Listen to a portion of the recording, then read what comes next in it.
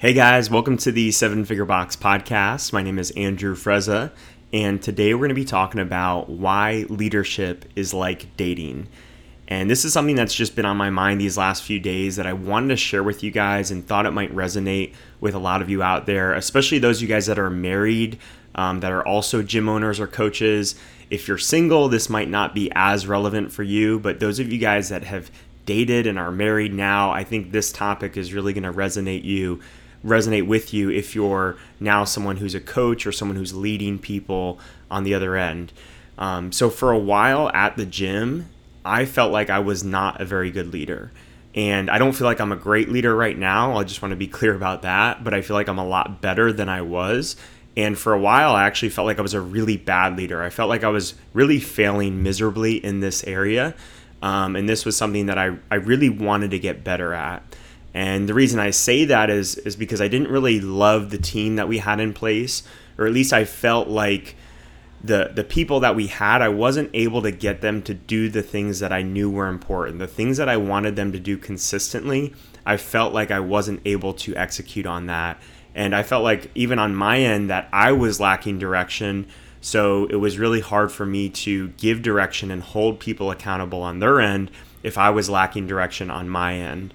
And I saw over the course of several years where I let some really good employees slip.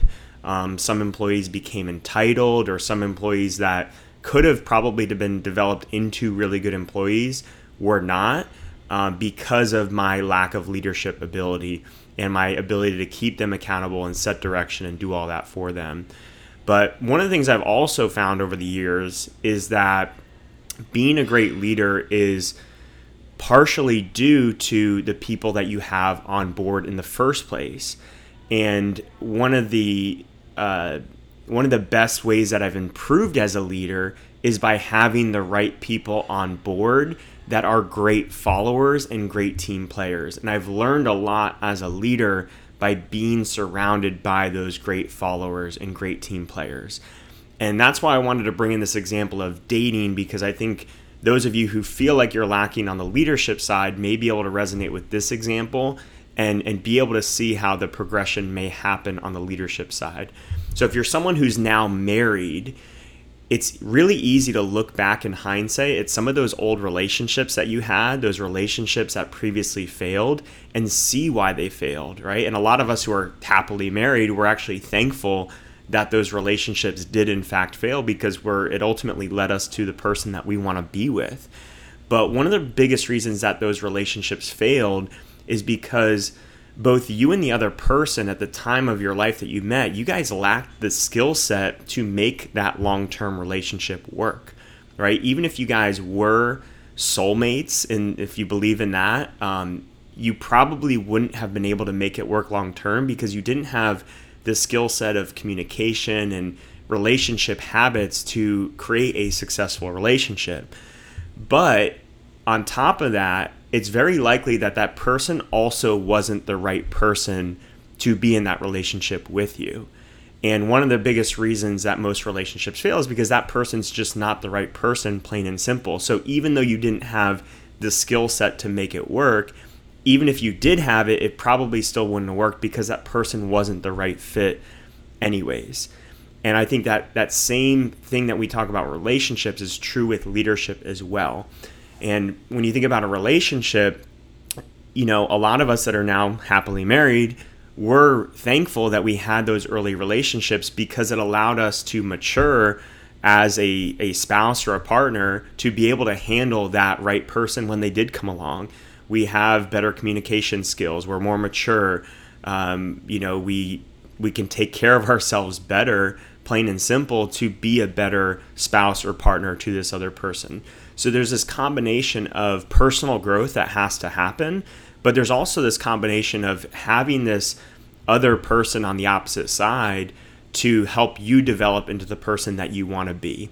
And that's where I think that this parallel happens between relationships and with leadership. Okay, and if this example doesn't really resonate with you, another example that may resonate a little bit better is I've heard Ben Bergeron talk about this a lot before with his coaching relationship with Katrin.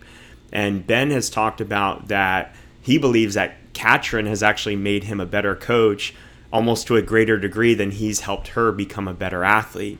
And if you know Ben, or if you followed his story, you know that Ben's always been someone that's been big on the mindset side of CrossFit. He's been big on like positive self-talk and how to develop confidence as an athlete. Even before he started working with Katrin, he's been that coach that has always been focused on the mental side of training. And before they started working together, the year that Katrin missed the CrossFit Games because she was failing several legless rope climbs at regionals, she ended up missing the games because of that one event. Ben shot her a text shortly after that and said something along the lines of like, you may not realize this right now, but this could be the best thing that has ever happened to you, right? So this was prior to him ever being her coach, but you can see that this was someone that's been big on the mental side of training. If that's the text that he's going to send to someone after they've failed to miss, this huge life event, right? He's someone that's been immersed in this in a while for a while, and Ben has also said though that until he started working with Katrin, he didn't become the coach that he is today. And like I said, he's learned more from Katrin than she's even learned from him, and that he didn't develop into the coach he is today until he had an athlete like Katrin that was so coachable on the mental side of training and put so much trust into Ben and what he was doing and was fully applying the things that he was telling her. Only until that point did he become the coach that he is today. And now he's this great, well-rounded CrossFit coach where he can really fully implement the mental side with other athletes as well, like the athletes he has now, like Cole and Brooke and all these other athletes. So that's what I want you guys to understand about leadership. Part of it is that you need to develop your skill set, but then part of it also is that you might not actually have the right people under you to show you how you can be that great leader because they are just not great followers and they aren't people that share your core values and want to be led.